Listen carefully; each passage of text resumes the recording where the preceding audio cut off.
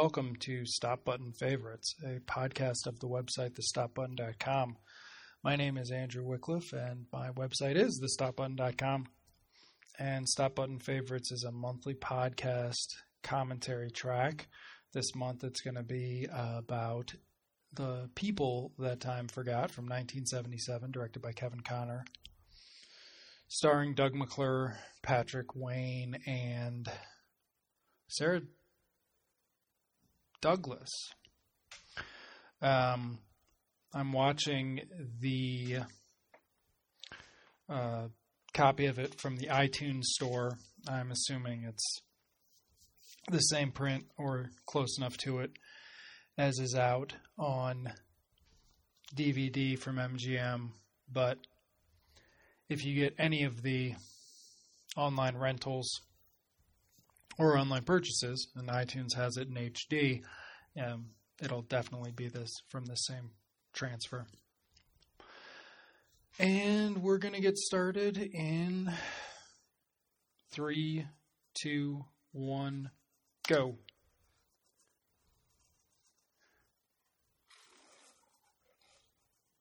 And Leo just roared. And now we've got the American International logo.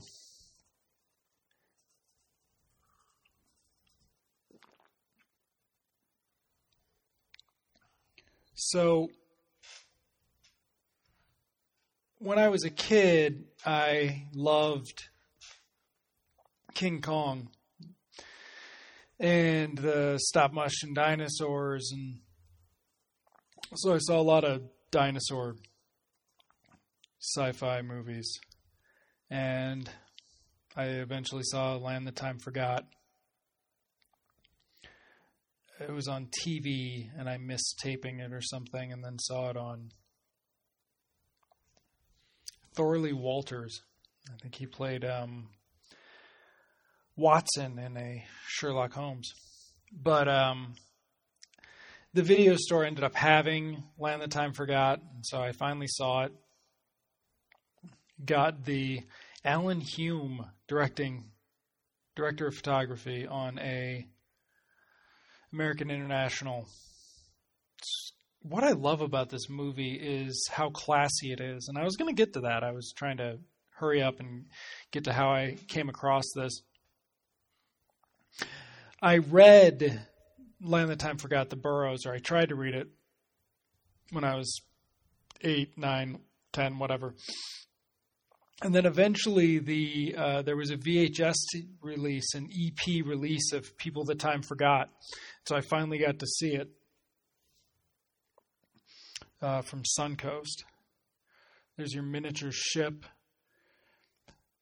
So what I was trying to say is I love the classiness of the movie. And the Alan Hume photography really does that.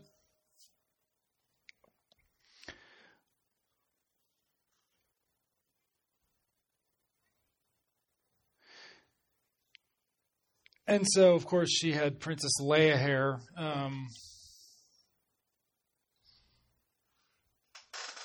The same year as Princess Leia had the hair. And so, when I first saw this, I had never seen a John Wayne movie. So my only experience with John Wayne was his kid, Patrick Wayne.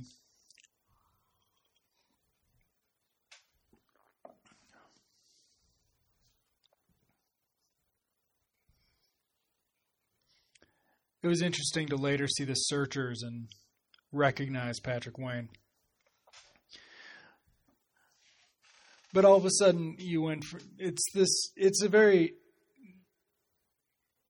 confined set, right? I don't think they have an exterior deck set. But just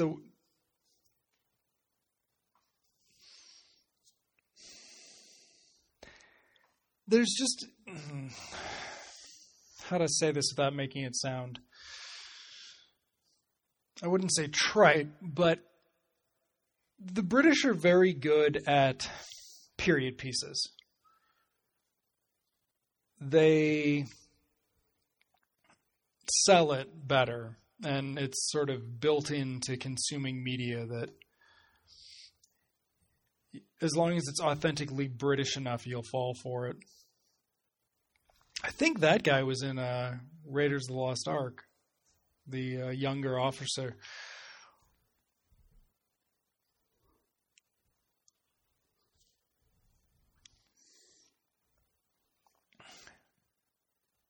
And of course, growing up on King Kong, I grew up on King Kong versus Godzilla, which has the Arctic setting at the beginning of the film. But never getting to see this in the theater, I was admiring, the quality of the miniature work and just wishing I could see it on a big screen.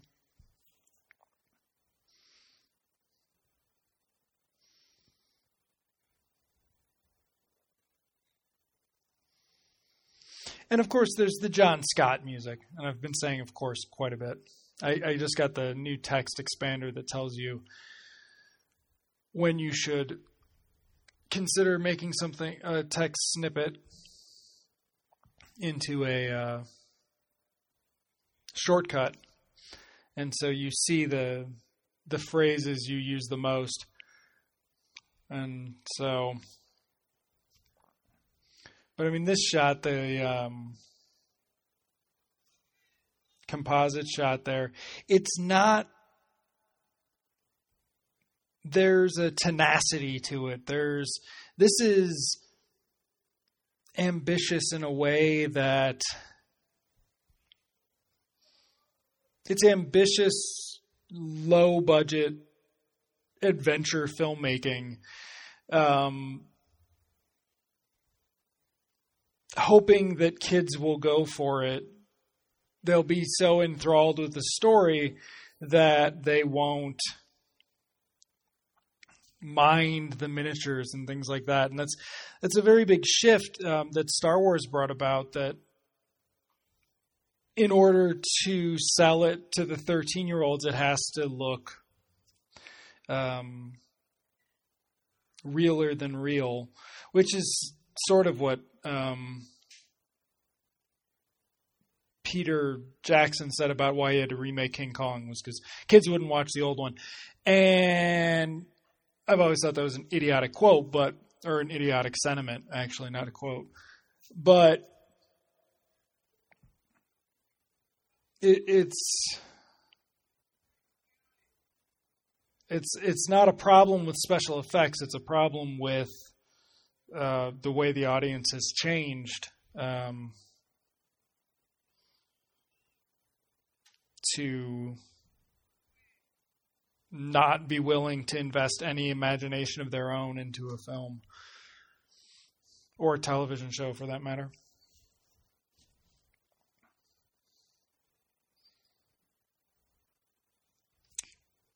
Kevin Conner's getting a lot of mileage out of that one set there.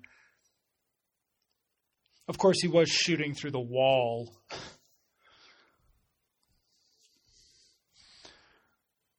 But we're only 7 minutes in, and there's no... The first act is...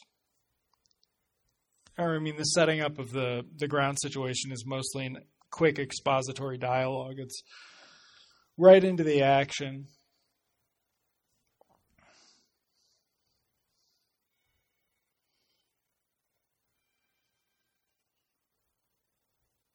Fantastic miniature work.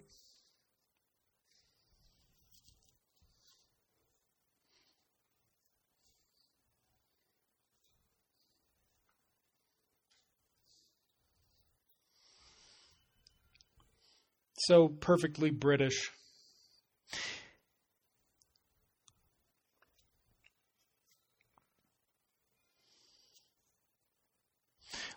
And here we go.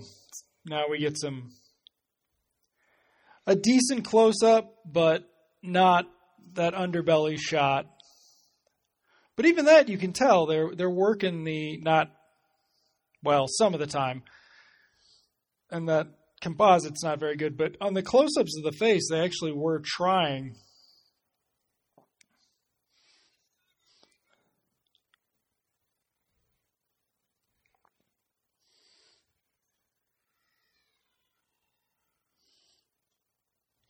Some of the editing's a lot. These Rodan-like shots of the pterodactyl circling them are nowhere near as effective as the quick cuts.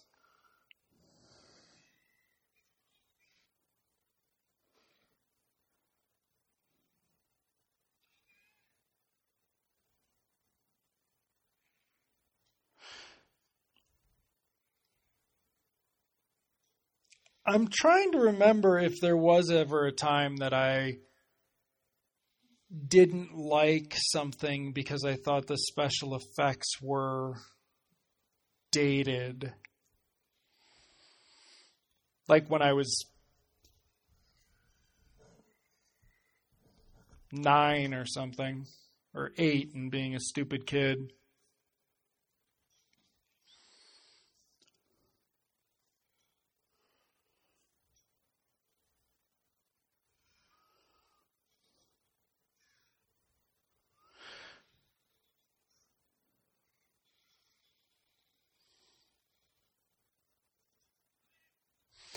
You know, the reality that the special effects have to create is in the context of the film, not in the context of reality. That's why your early 1930s movies can get away with turning exposition into a sort of a visual essay in some of those early mysteries. And I'm thinking of a Michael Curtiz where he takes the roof off of a house to show where the bullet came from or something, and it was totally acceptable. You'd think the pterodactyl would be a little smarter than that, but very anticlimactic. I was also trying to talk over the fact that there were some way too long composite shots. Like this one. That was such a boring shot, and Connor kept going back to it.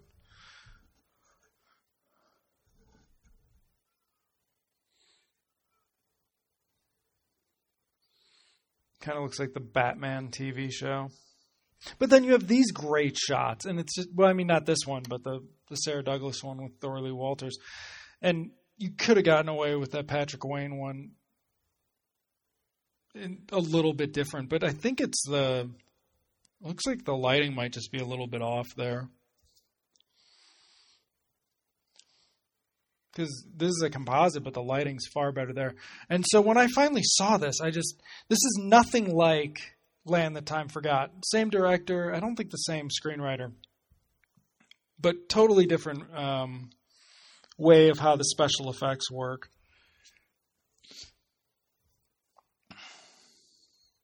And of course, it's not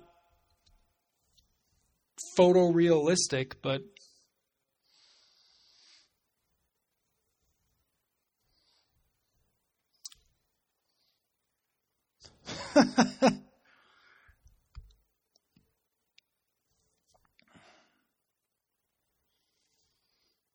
it's just got to be cut well enough that you don't get distracted by it.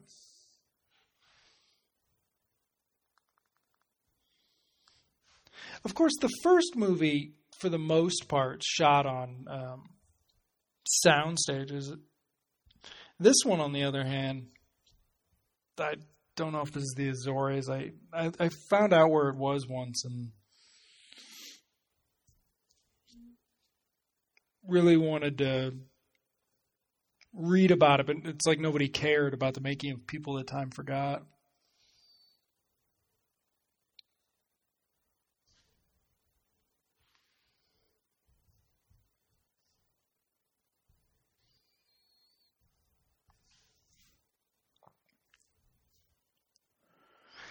When I decided to watch this for Stop Button's favorites, I was sort of going through a list of my posts, and I just remembered how impressed I was with it when I last saw it.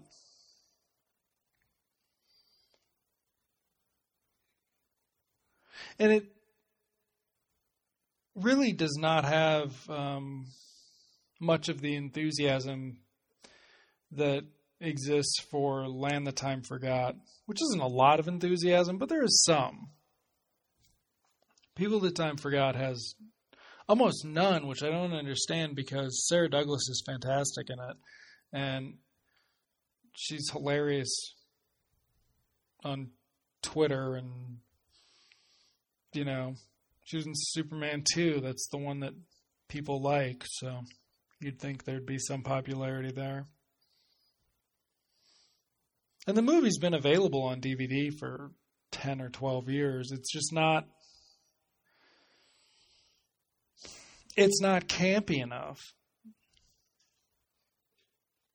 It's a little too...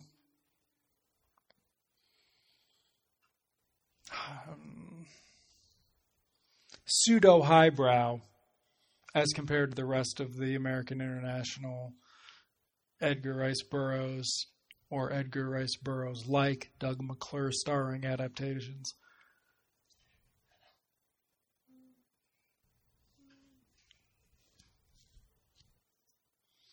I think they get a pet dinosaur who helps them.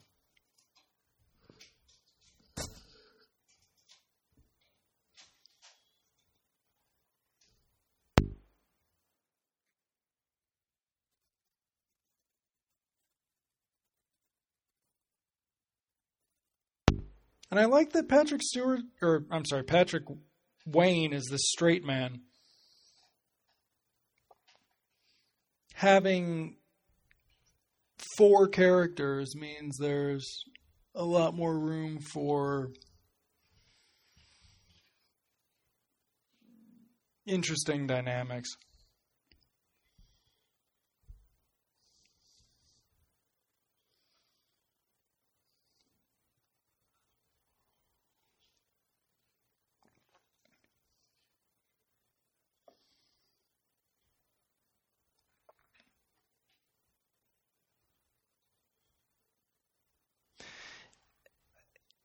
Patrick Wayne was in some of the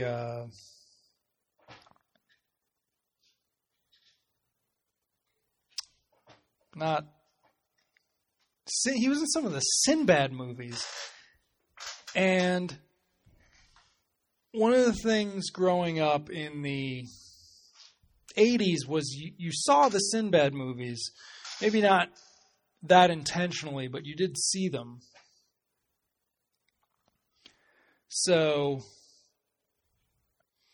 I'd seen him in something as a kid. I'm sure of that. I just never motivated myself to go back and see the Sinbad movies again.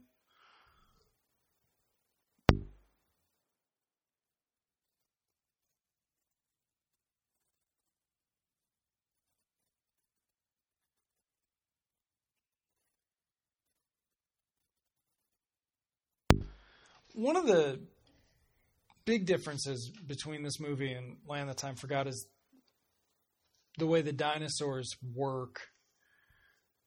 This one's so much more cinematic with that breeze.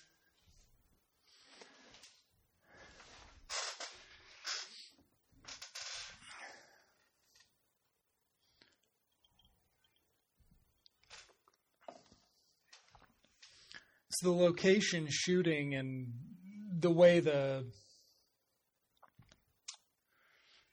special effects are more integrated. But then, of course, we have this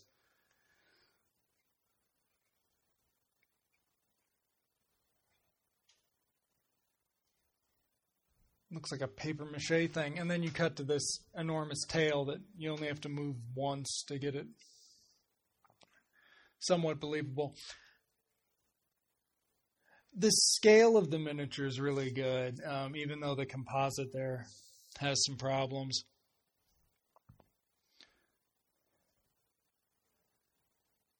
Of course, this is entirely unrealistic size-wise.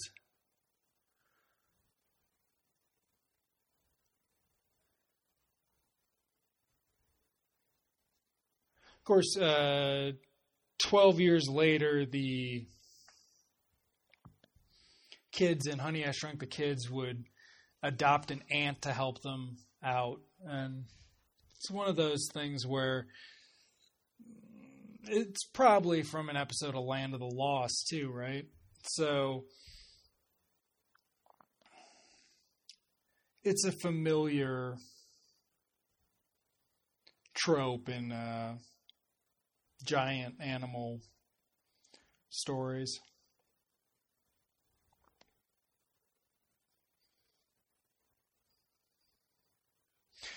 And so, if you've seen the first one, you know that Doug McClure is going to be in this one. Special appearance by Doug McClure. So the credits and just the story, they promise an answer to that character's story, which is ostensibly why you're back seeing this movie. You're seeing it because you want to know if the people from the first one ever get rescued. So all of this stuff is delaying from the eventual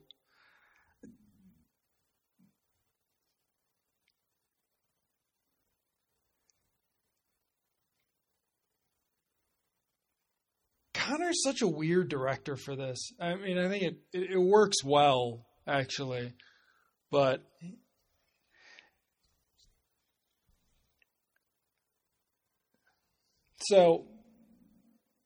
it's still delaying us from finding out what happens to Doug McClure. Sorry, I got distracted. Not stop motion. Not a stop motion dinosaur. I think it's on wheels.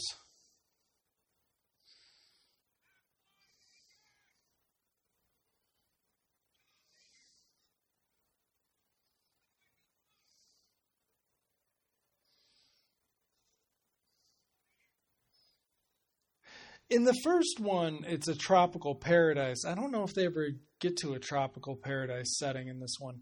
If you read the books, I think Burroughs wrote them as a whole and then published them separately. So he had like a map all set for publication to hint at what was coming in the two sequels.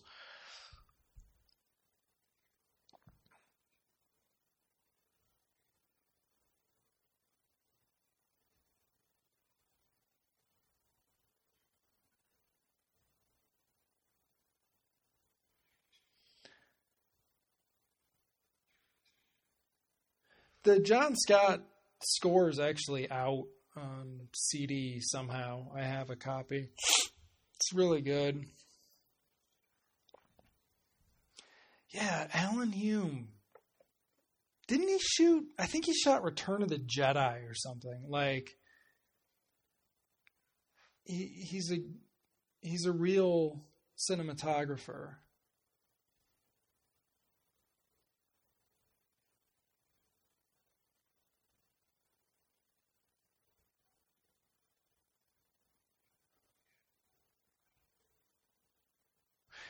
And Connor's okay. So we're shooting the cast through the distortion of the flames. There's occasionally shaky camera movement. He's really trying to make it seem real, while he's being very controlled with his composition. He's keeping it in close-ups for some of this stuff, and it works. And that shot, of course, looks like it's a model, but then it's not. So,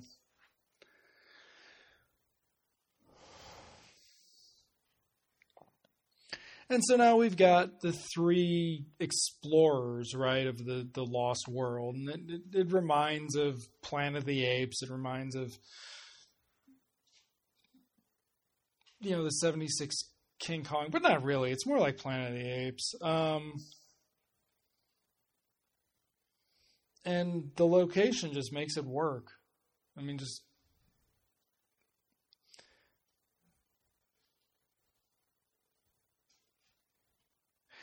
And the, is that a matte painting? Yeah, it is. Wow, that's a big matte painting. But they match the lighting really well.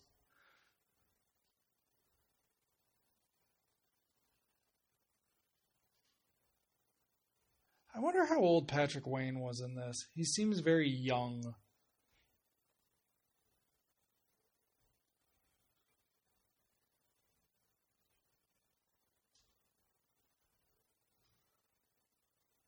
Get a little...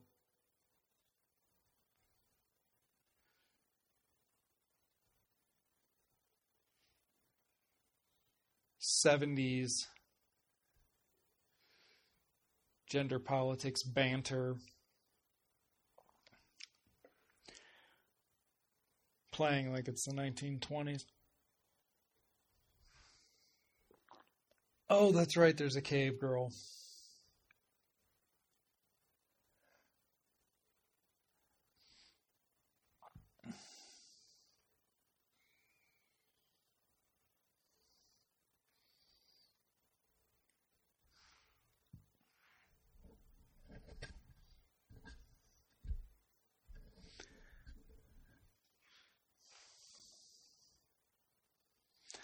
So back when I got a lot more readers on the stop button, I'd get readers who were Googling her.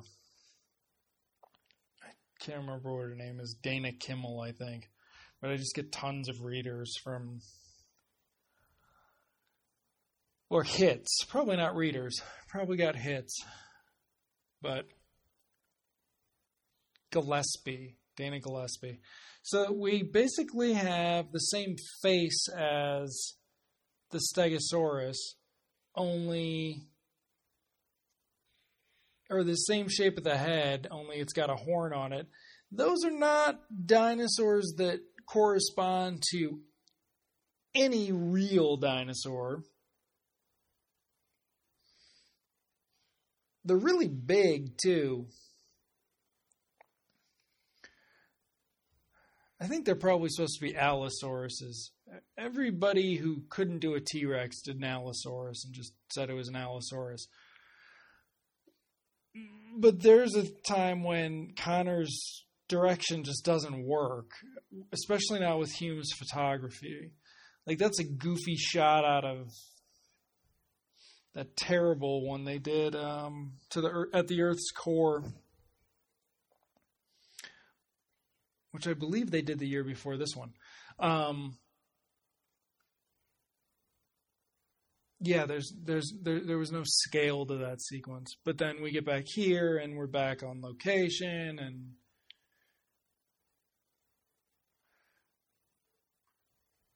we've got a British gentleman and a cave girl. It's funny.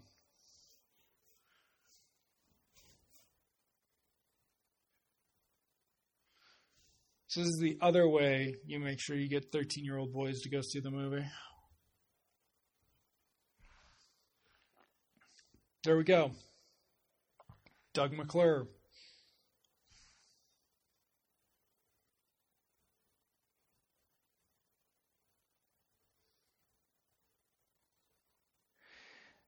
And so the other thing is, with the pace of the movie, there's a lot of opportunity for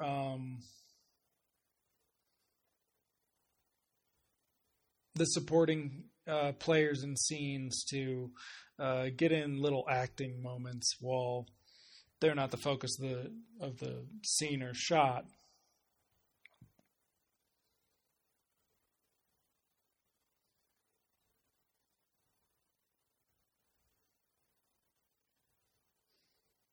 So if you look at the trees and just the general type of mountains they're in right now, it doesn't look warm. Look, it's Doug McClure.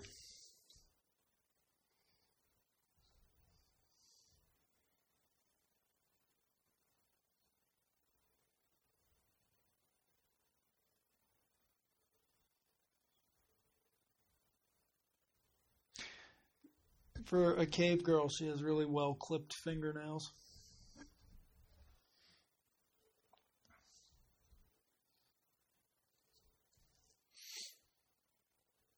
Thanks to dinosaurs, there'd be some explanation of Dinosaurs, the Jim Henson Show. There'd be some explanation that she has those because there's a little dinosaur that eats fingernails perfectly or something.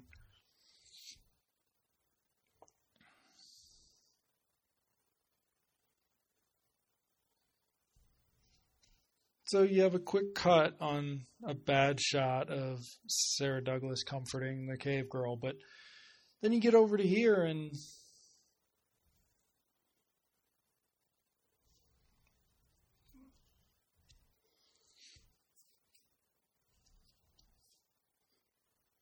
this character is about as campy as it gets intentionally. Well, the mechanic was. But, I mean, you've got good nighttime photography. Selling the location again. The cave girl didn't want coffee, which is strange since she would have no idea what it was.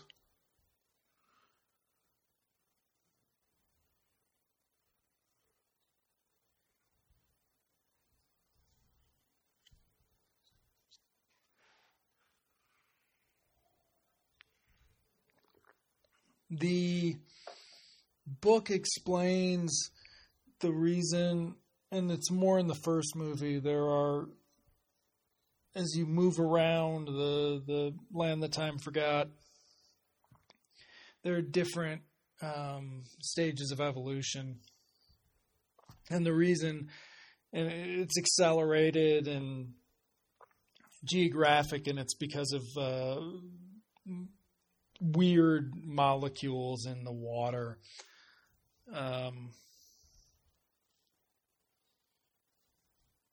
The book goes really deep into it as time goes on in this series.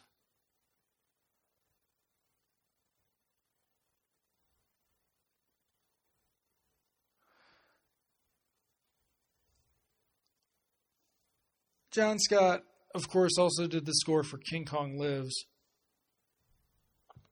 Can't afford John Barry, you get John Scott. I think he also did the score for Greystoke, John Scott. He's really good.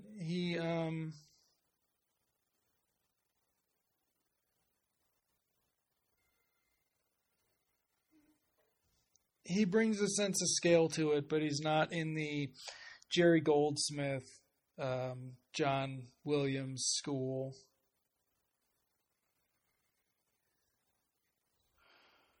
And that is a terrible either kite or pterodactyl kite on a crane.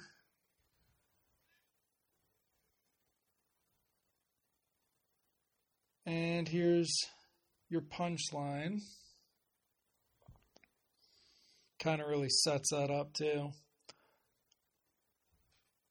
Again, it's for 10 to 13-year-old boys.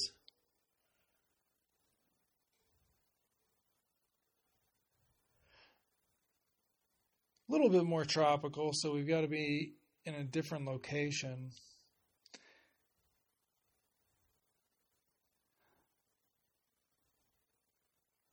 Sound design's ambitious, which is cool, even when it doesn't come off.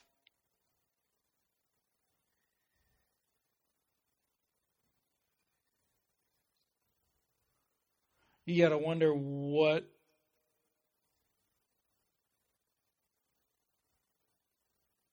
were they playing any sounds for him? See, I always find sort of fantasy movie acting from this era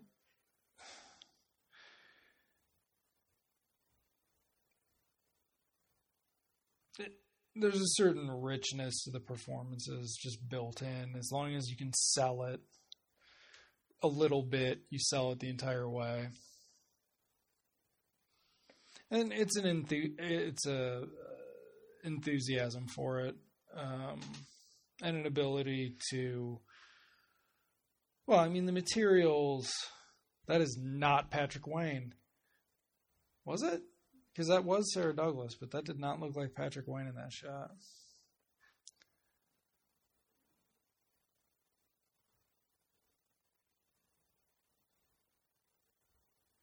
Well, I think some of it is that the Sarah Douglas character is basically just Lois Lane, which is kind of really cool because it's Lois Lane from the movie, from the 78 movie.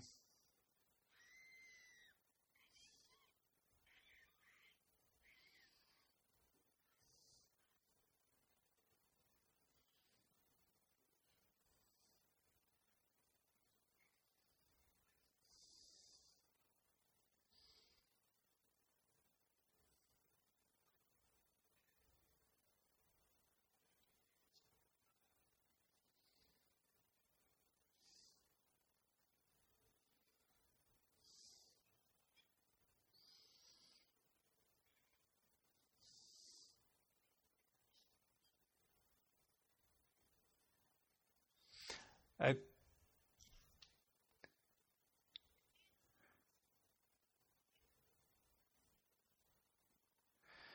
And there you go. Better lines than in the Jurassic World preview.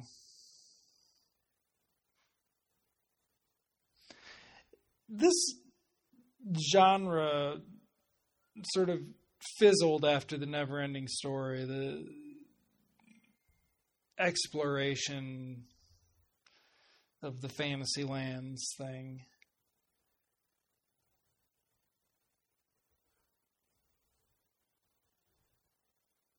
The actors walking across locations in medium shots, so on. There was a lot of it back then.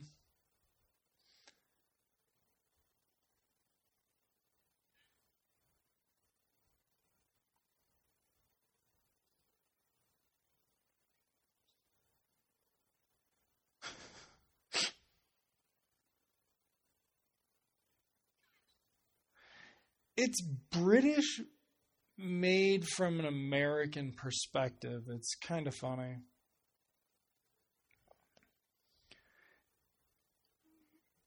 And in some ways, Patrick Wayne isn't even the point of reference. It's the audience.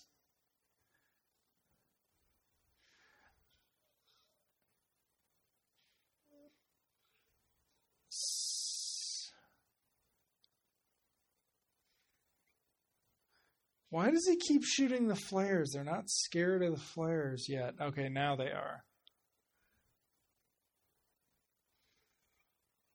This is as opposed to the movies where people are worried about running out of their flares. He's got at least 6.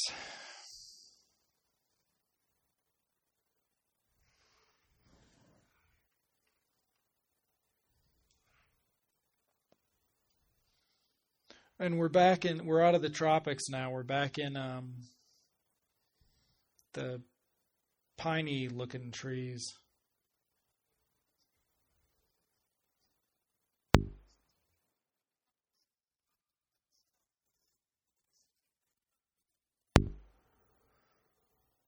City of the Skulls, that doesn't sound scary at all.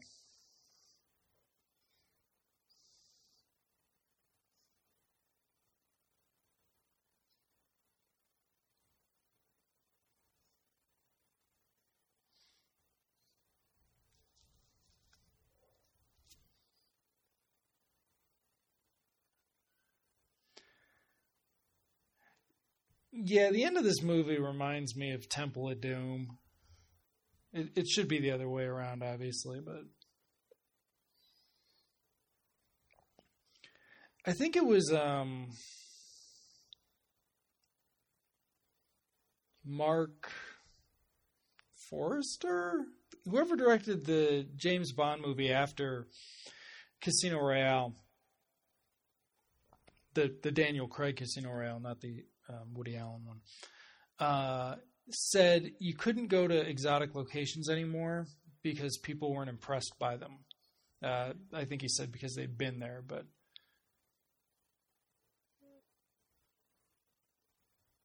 people don't get excited about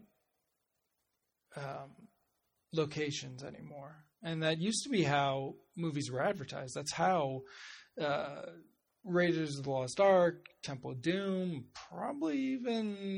maybe even Last Crusade, but definitely Temple of Doom advertised the locations they shot in.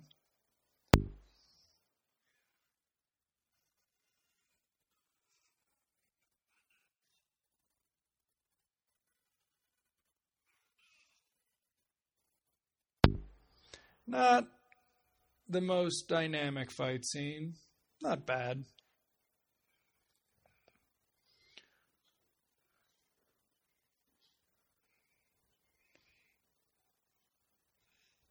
Connor's definitely trying to hide the makeup a little bit. That's the other thing is that he does things to try to hide the special effects deficiencies. That was a nice fade on the camera movement there.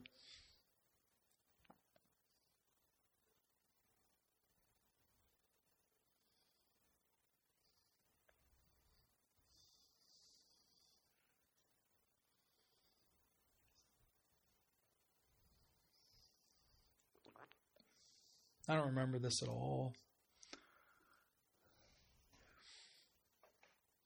But again, we are delayed from finding out what happens to Tyler.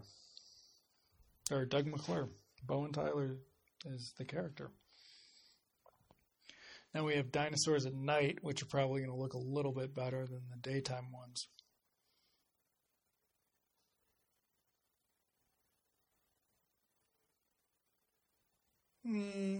Never mind. Did Helen Hume shoot this?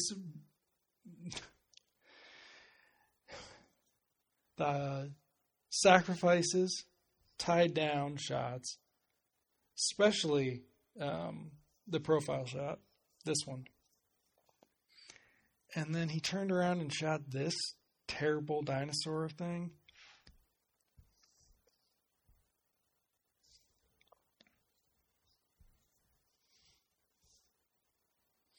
I love that the professor knows dinosaur theory from the 1970s versus the I think late 19 teens. I think this one takes place in 1920 or 21.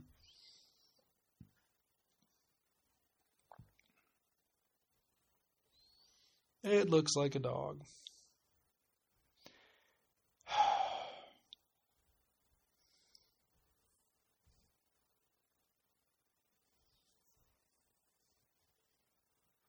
Looks like a hippo dog.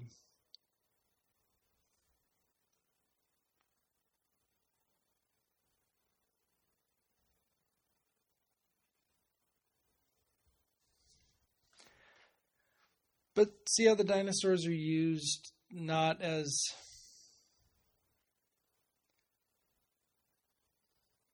they're more integrated into the story than one might expect from this type of genre movie. And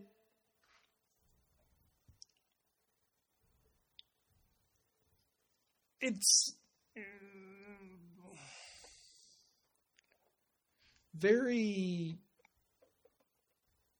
Connor's very...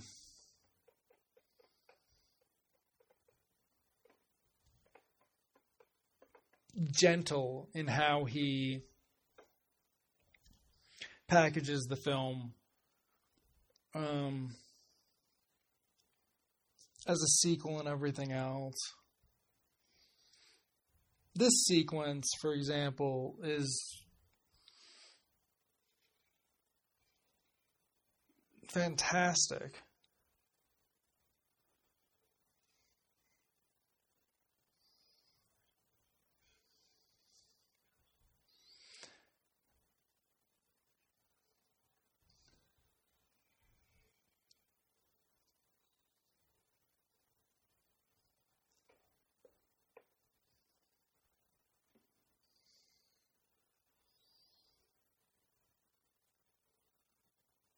I assume this is day for night. Or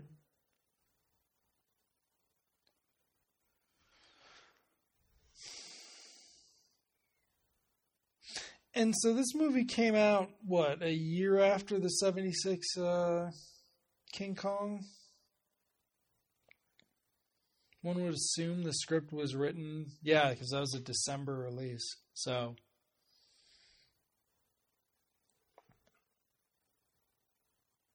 the idea of doing special effects while filming is another thing that's gone in many ways. In lens, is that how you say it?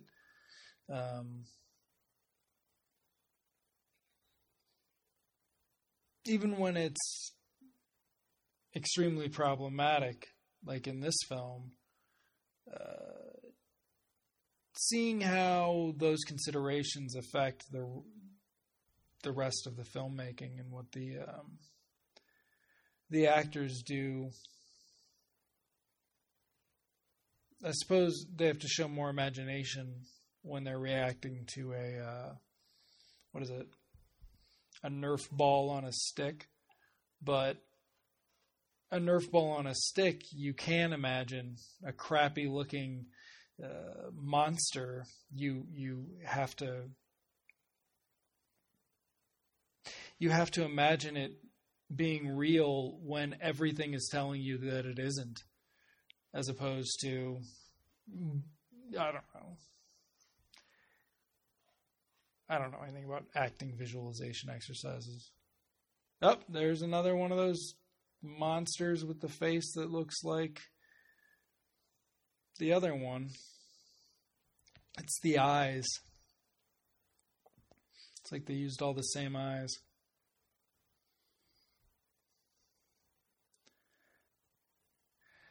Yeah, the scale on this is really weird. It's just like, and then the way the armadillo dinosaur doesn't do anything reminds of that scene in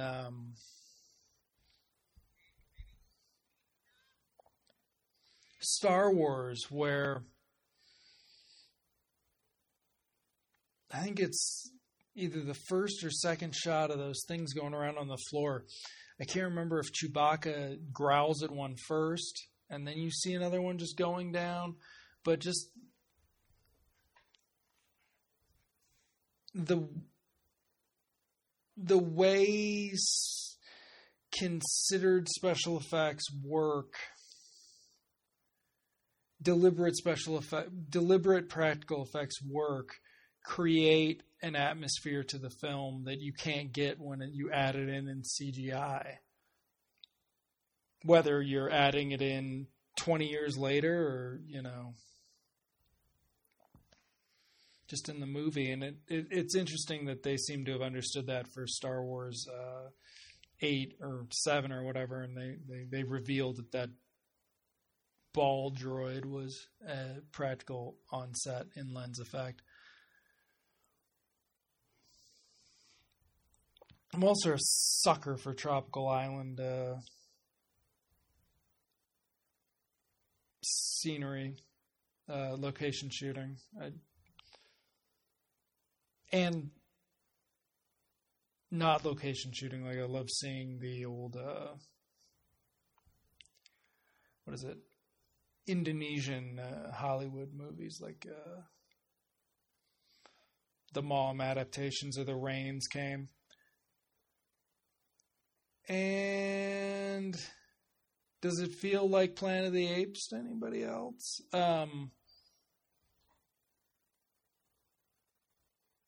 Yeah, Sarah Douglas was really good in the background in some of the other shots, but here she is just not doing anything.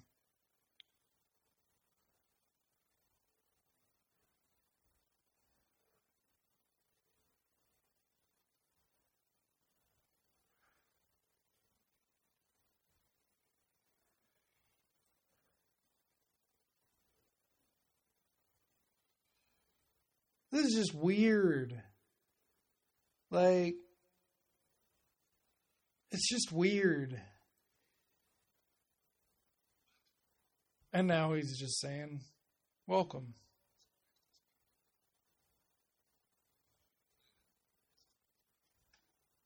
Again, Tyler. Still haven't seen it. You'd almost believe this guy if his teeth weren't so bad.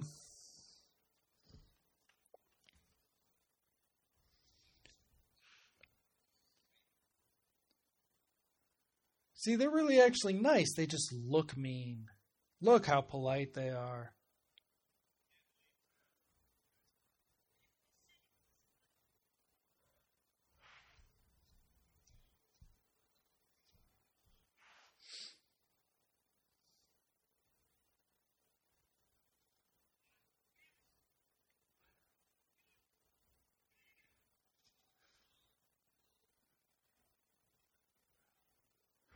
Wow, that was a weird little comedy interlude.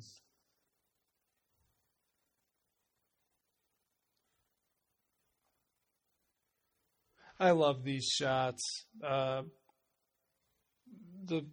long shot, the in profile. Um, Close Encounters has that great one of the truck.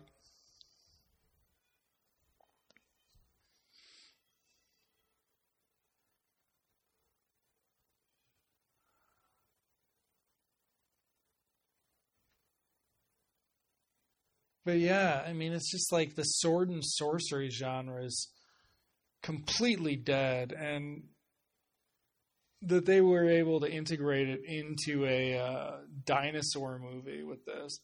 And now we've got the Mountain of the Skulls, which is clearly a matte painting, but I guess if you'd asked me before I just saw that shot, I would have told you it was a giant set.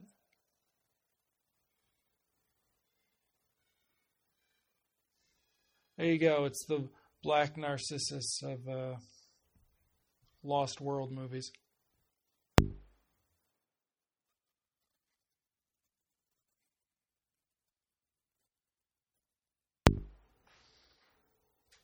See, he's going nuts now.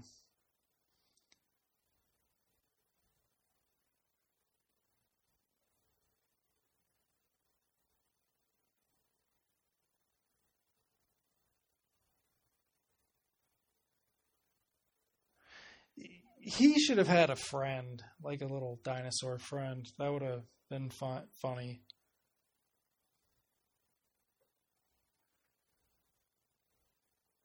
So now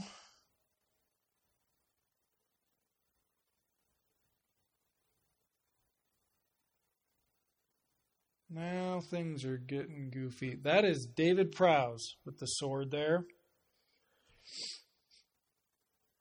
That is Darth Vader.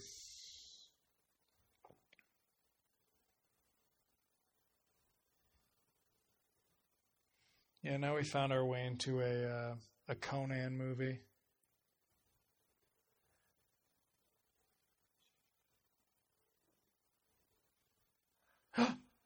They tricked them.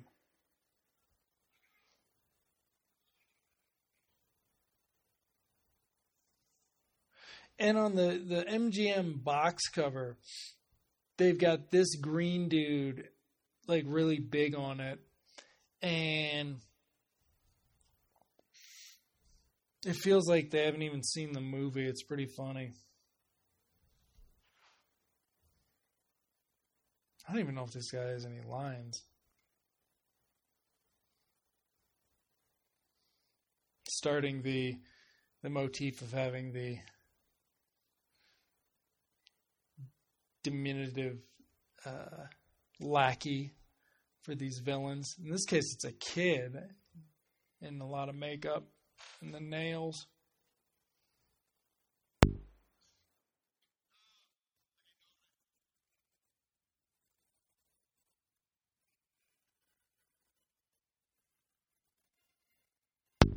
Did anybody else just see that Frank Frazetta looking painting on the wall? Looked like, I think it's called Death Dealer.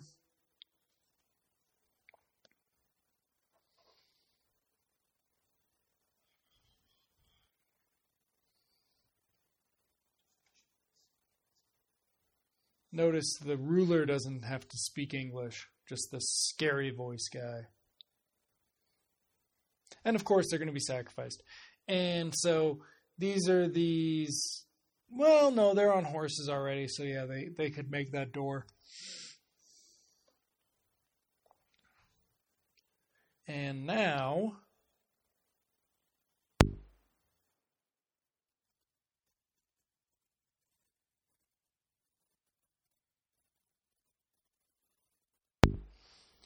so this is like scary. There are human bones everywhere. It's not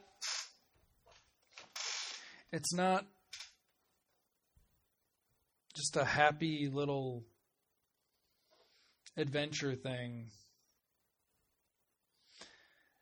What's got to be weird is that the time to have gone from Land of the Time Forgot to At the Earth's Core to this. Because At the Earth's Core and the other one, the Warlords of Atlantis, I think it's called, are very campy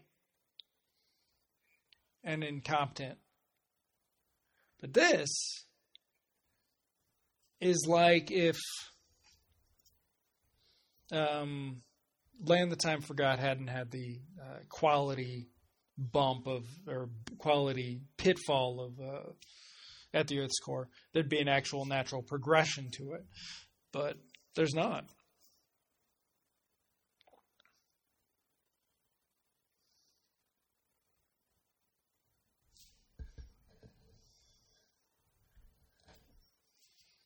We still haven't seen Doug McClure, but we all know his voice, so we know that's him.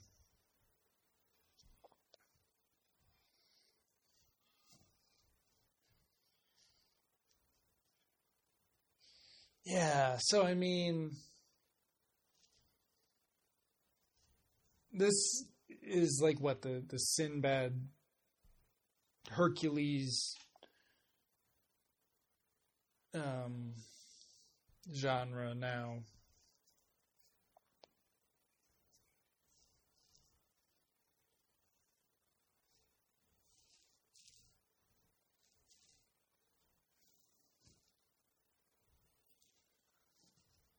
I don't know if we ever get to see bad guy's face. Okay, here we go. And look, it is classically Cheesecake Handsome, Doug McClure. And is it him? Is it him? Is it... Wait a second, he looks old and bearded and...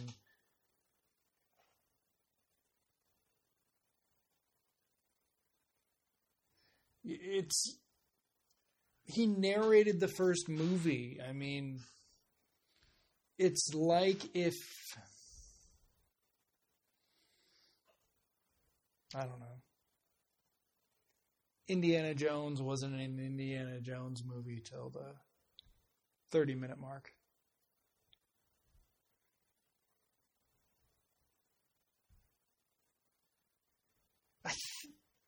I really think Patrick Wayne was like close to 40 in this. He just looks really young.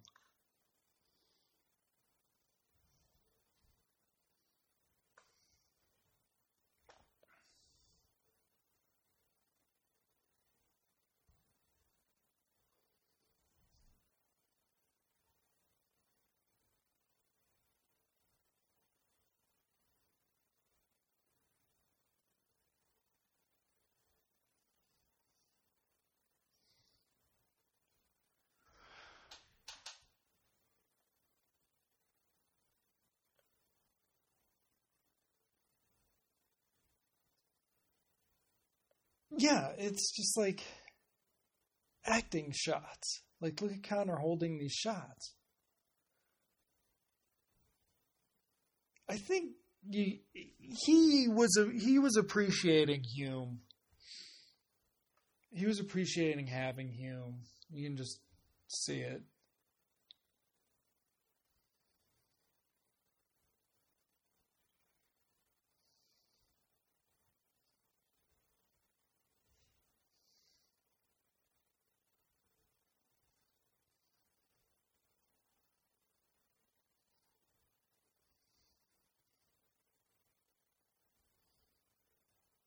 See, doesn't it look like a set with that lighting on the top? Sorry.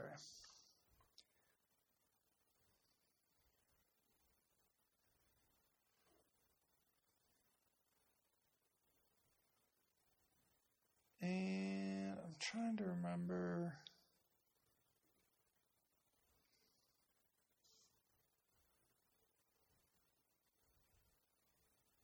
Do either of these guys... Oh, they're getting fed. So this is gross.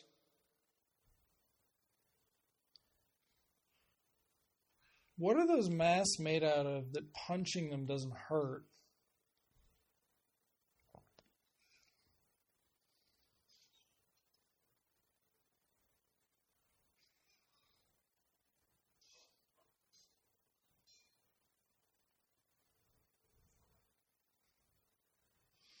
Strangely silent. No music. Again,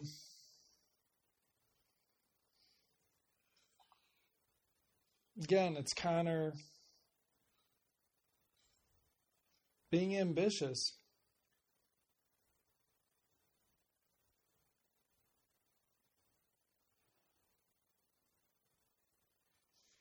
Ooh.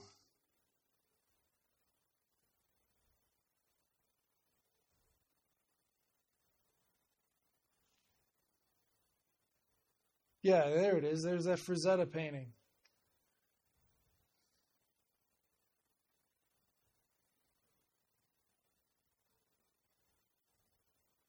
This is just some goofy Ed Wood.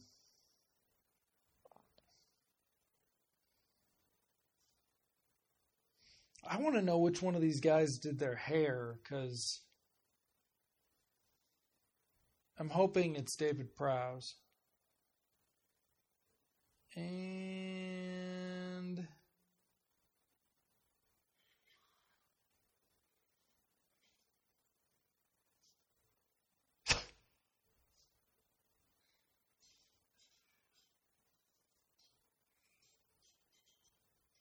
did they not have enough money to pay John Scott to do more music or something? Like, again, we have this silent action sequence where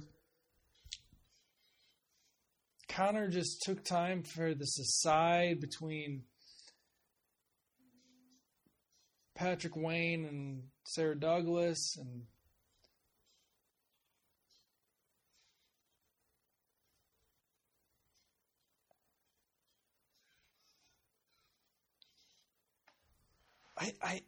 we saw the full set at some point, but he's shooting it like he doesn't have the actual set. It's cool. The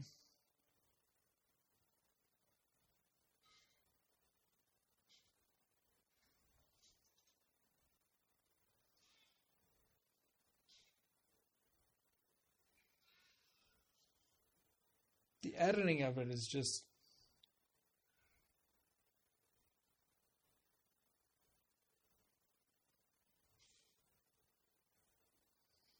That was them dropping some change for the sound effect. Okay.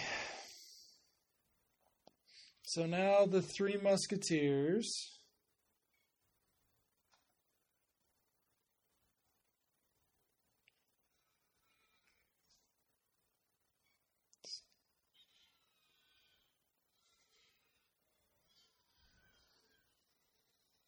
And she took care of him herself. And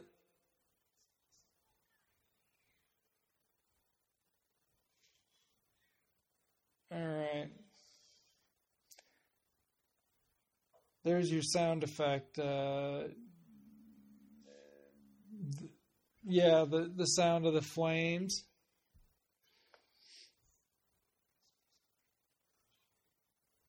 It's also the sound of going through V'ger in Star Trek: The Motion Picture.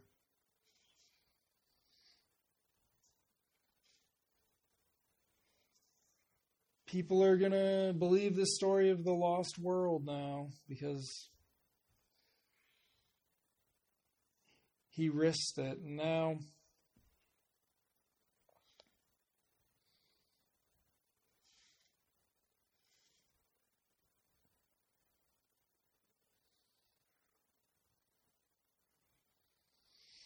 this sequence doesn't really work. It's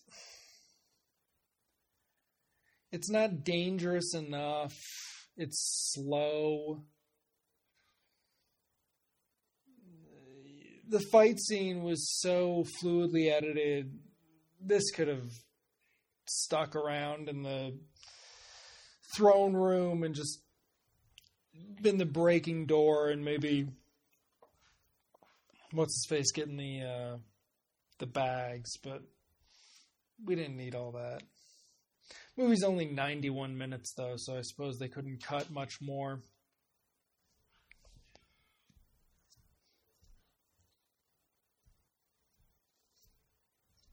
But the volcano just wasn't dangerous enough.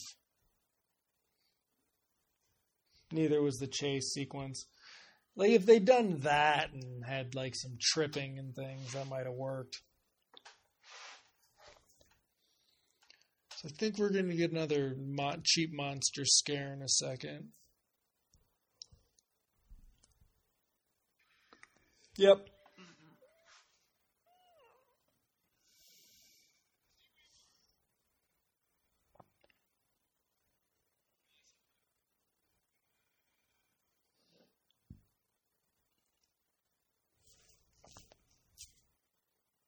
I wonder when the snake heads coming out of the holes in the tunnel wall thing started, since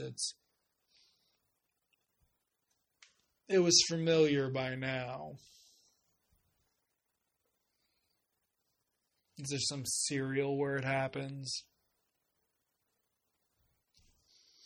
Danger in a tunnel from the tunnel walls.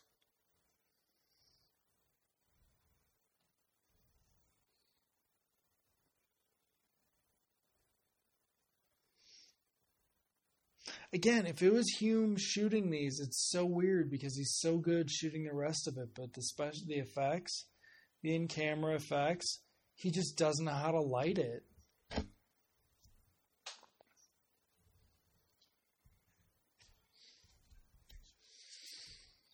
Especially at this point in the movie when he's not trying to impress with special effects at all.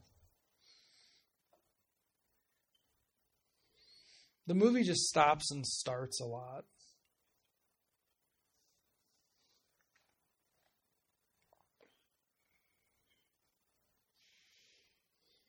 There you go. Sarah Douglas, smarter than Patrick Wayne.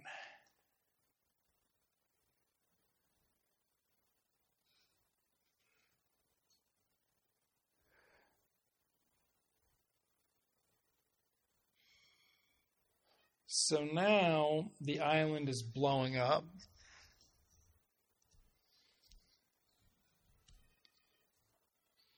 Oh, okay.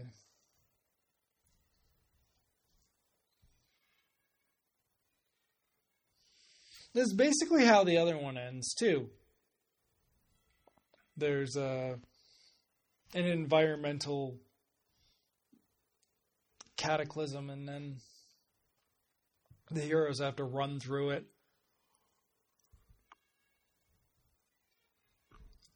In the first film, though, the budget wasn't there. In this one, there is, but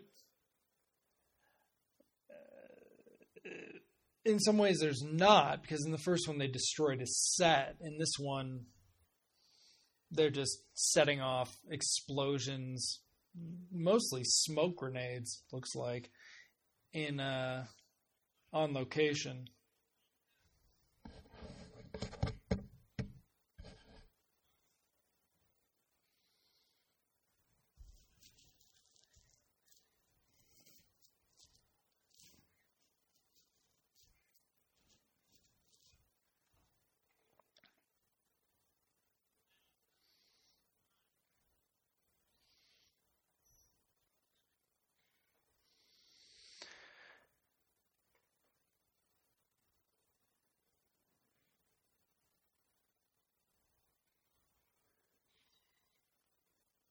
because she's a military strategist.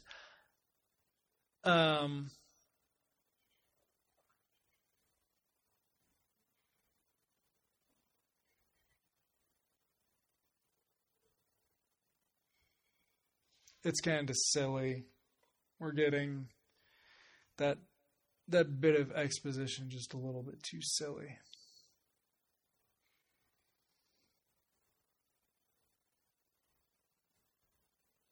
The book, of course, has, I believe, the same sort of conclusion with the island itself being alive, but maybe not the same. Certainly not that it's tied to the volcano or things like that.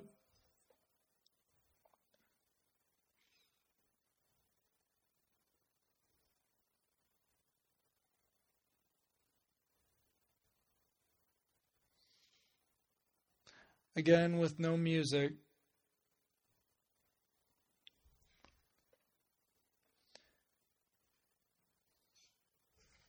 It makes it very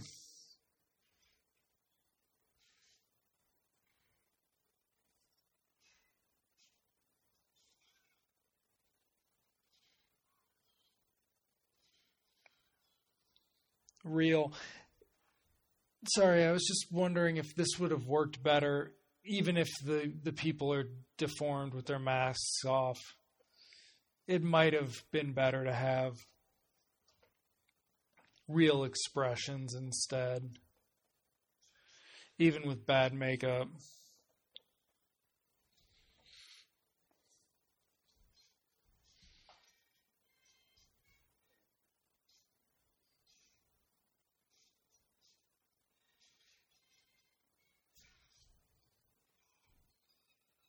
Again, he just punched that helmet. That would hurt.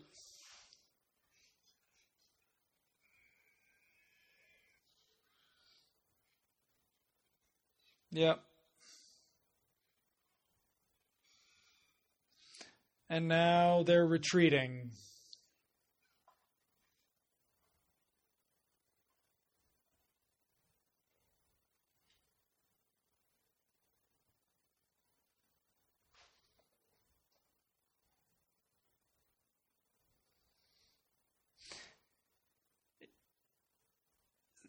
See, in Planet of the Apes 2, you knew Charlton Heston just couldn't come back, right? Like he wasn't gonna do a sequel.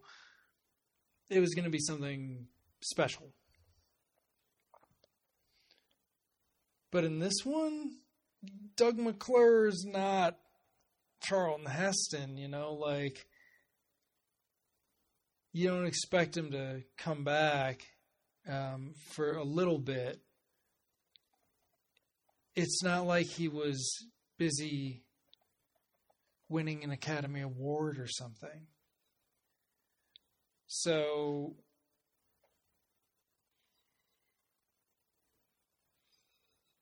and he was the whole reason to watch the movie. Right? To find out what happened to him. And it just sort of kills your investment, right? But then it reveals that it hasn't killed your investment. Back in a cave, so there's going to be a monster.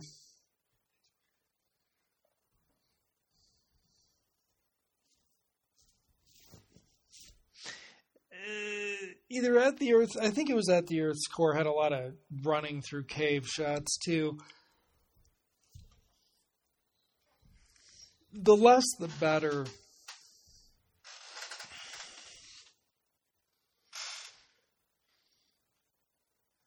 I'm trying. There can't be too complicated of an effects sequence.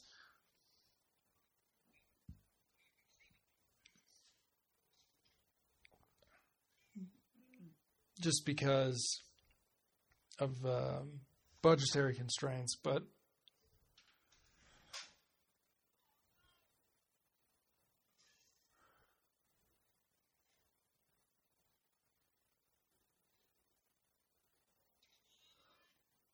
No music again.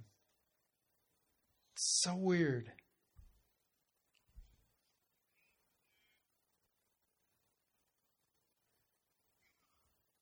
There we go. There's the monster from before. Caves from before.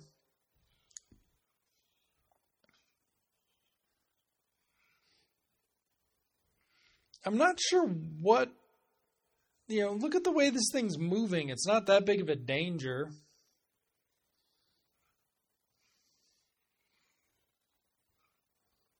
It's sort of a dumb sloth thing. Like, they're just being mean to it in some ways. Look at how slow it moves. But this, of course, was before you worried about making animals sympathetic in these types of movies.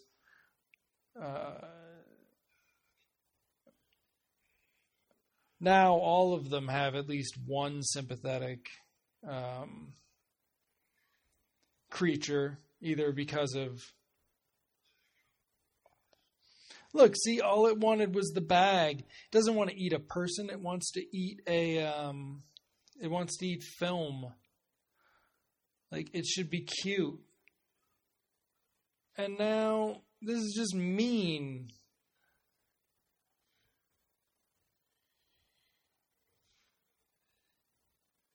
It's just, I don't know.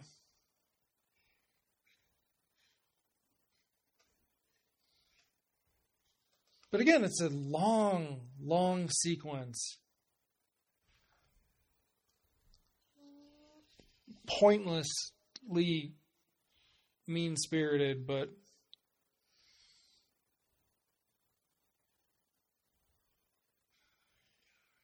it's also the longest there's been a dinosaur in the story, or a monster in the story.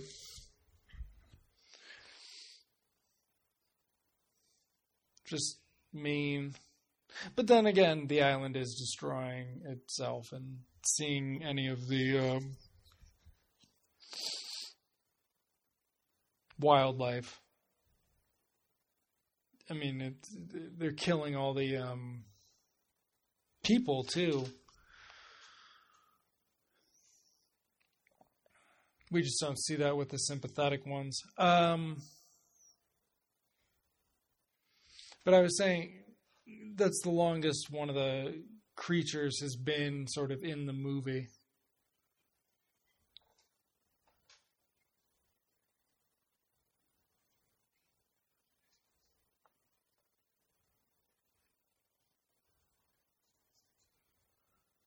So they could have just left it to the little sloth monster, and then he would have been happy.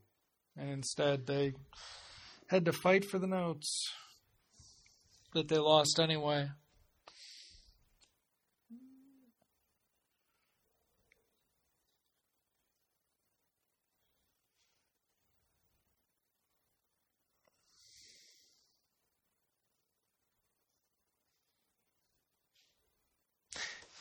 Yeah, I don't think there's been any music since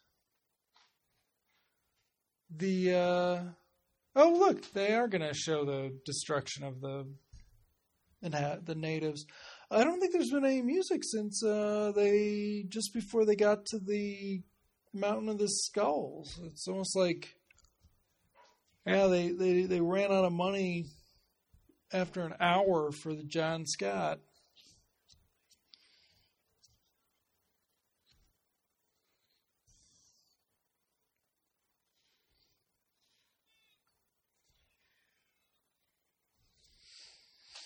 Yeah. Notice I'm not talking about the story at all. Because, talking about the story is like talking about the cave girl. It's very obvious.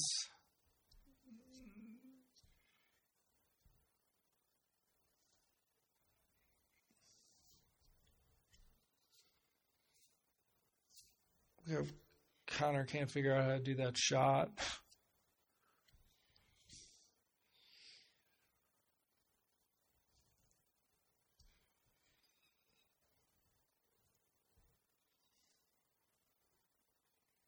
These are good, though. And they've already established that they can kill off the whole reason for watching the movie, so there is an element of danger. Not a lot, though, but there is definitely this sense they might not make it back to the ship in time. Whether they survive, whether or not they get to the plane, that's pretty much a given, but they could be stranded there.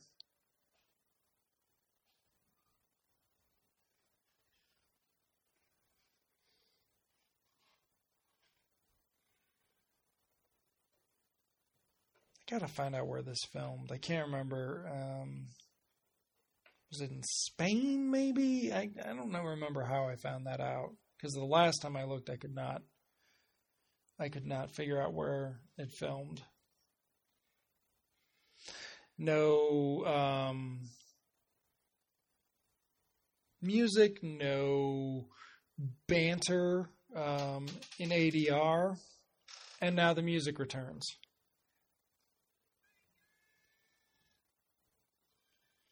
Big time. The music returns big time.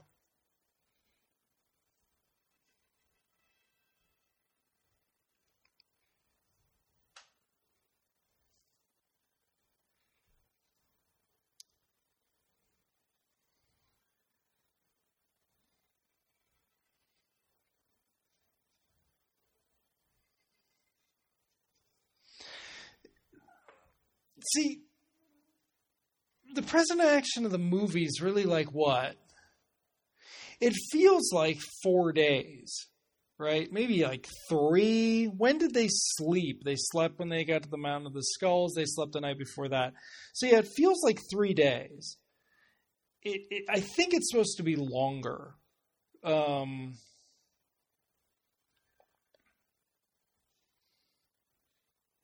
Like they were held captive for longer. I don't know.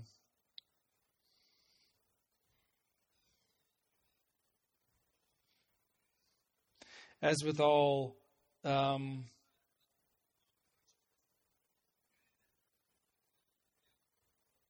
these movies with these types of planes, I always wonder where people sit.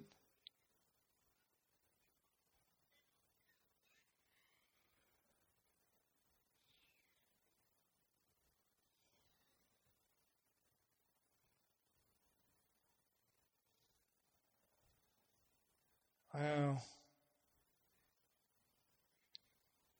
Lot of explosions. I can't remember. Is the rest of her tribe dead because she's now leaving them to die?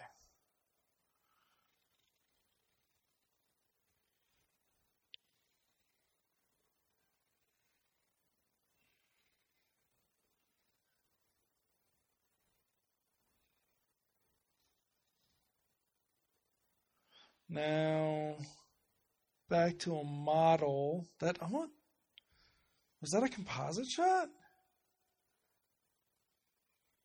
Oh, they're dragging it through. That is practical effects, and that is really well lit from Hume. He just doesn't know how to shoot reptilian life forms. That's all it is. Now we got a shot that there was your model shot. And the editing is a little bit off on those. Except for that one, the head-on shot of it.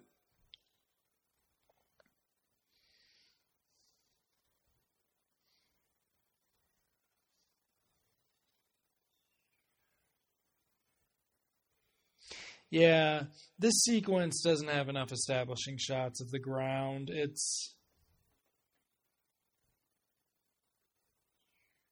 strangely off. Just because they seem to get it in the earlier sequence.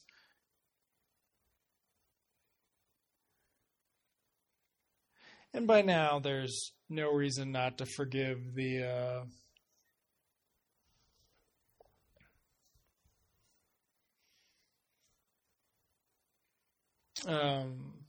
you've got the snow on the plane, so that adds a level of reality to it.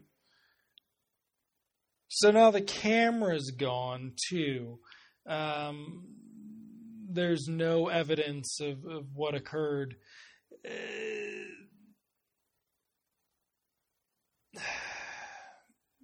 I don't know. The movie doesn't handle that particularly well. So it's a 3-seater because of the gun seat up front. But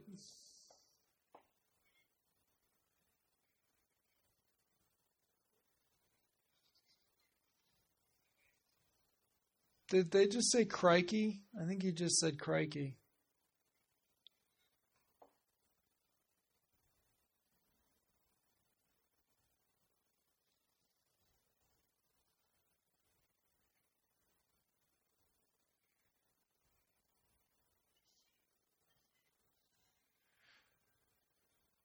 Now that's a great effect shot.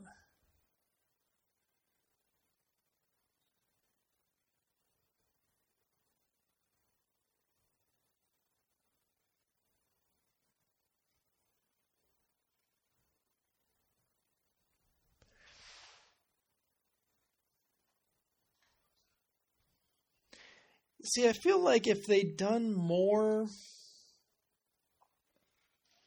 with the takeoff with ground shots, they could have evened out the special effects more. The miniature effects.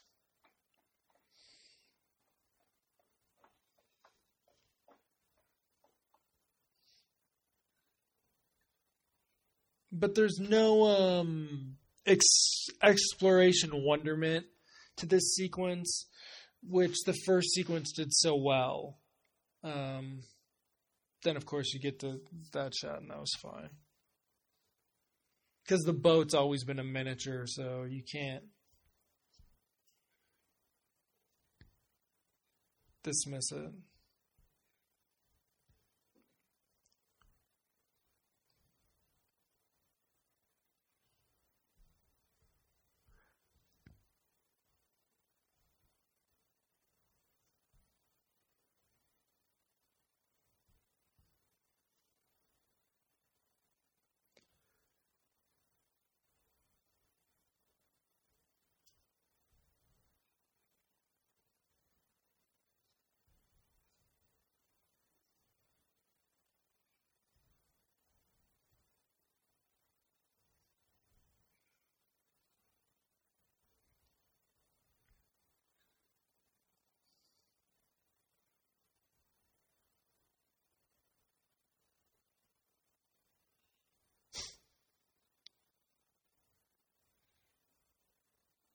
Oh, look, there's the plane.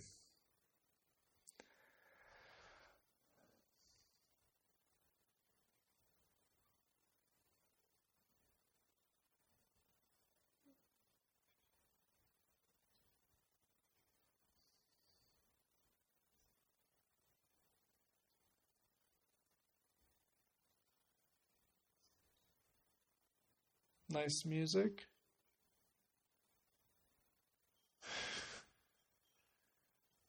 Nice exit comedy. Yep. Okay, so here we go. Santa Cruz, De La Palma, and Pinewood Studios. No. Really look at the weight of this expedition where Tyler died. No story of what happens to the island.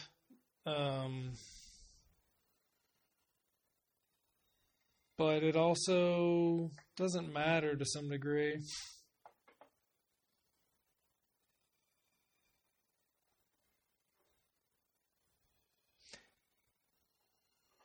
Because you've got your John Scott score and your vaguely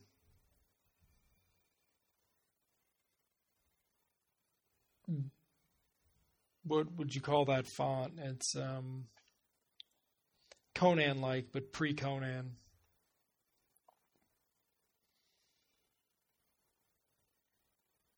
And yeah, they just went out on a big effect shot. A big miniature effect shot.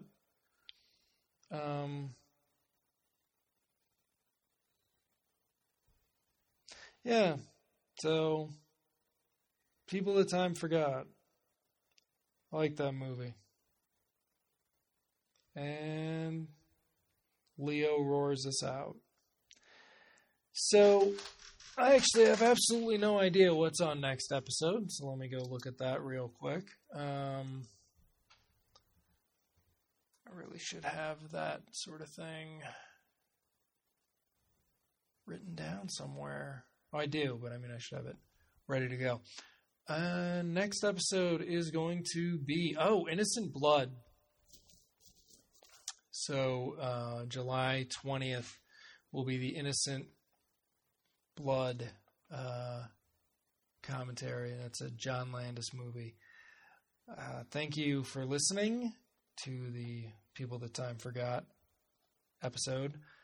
Not sure how many people are going to be listening to that since it's the People That Time Forgot. But I hope you enjoyed it if you did listen to it. And thanks for listening. Very redundant. Thanks for listening.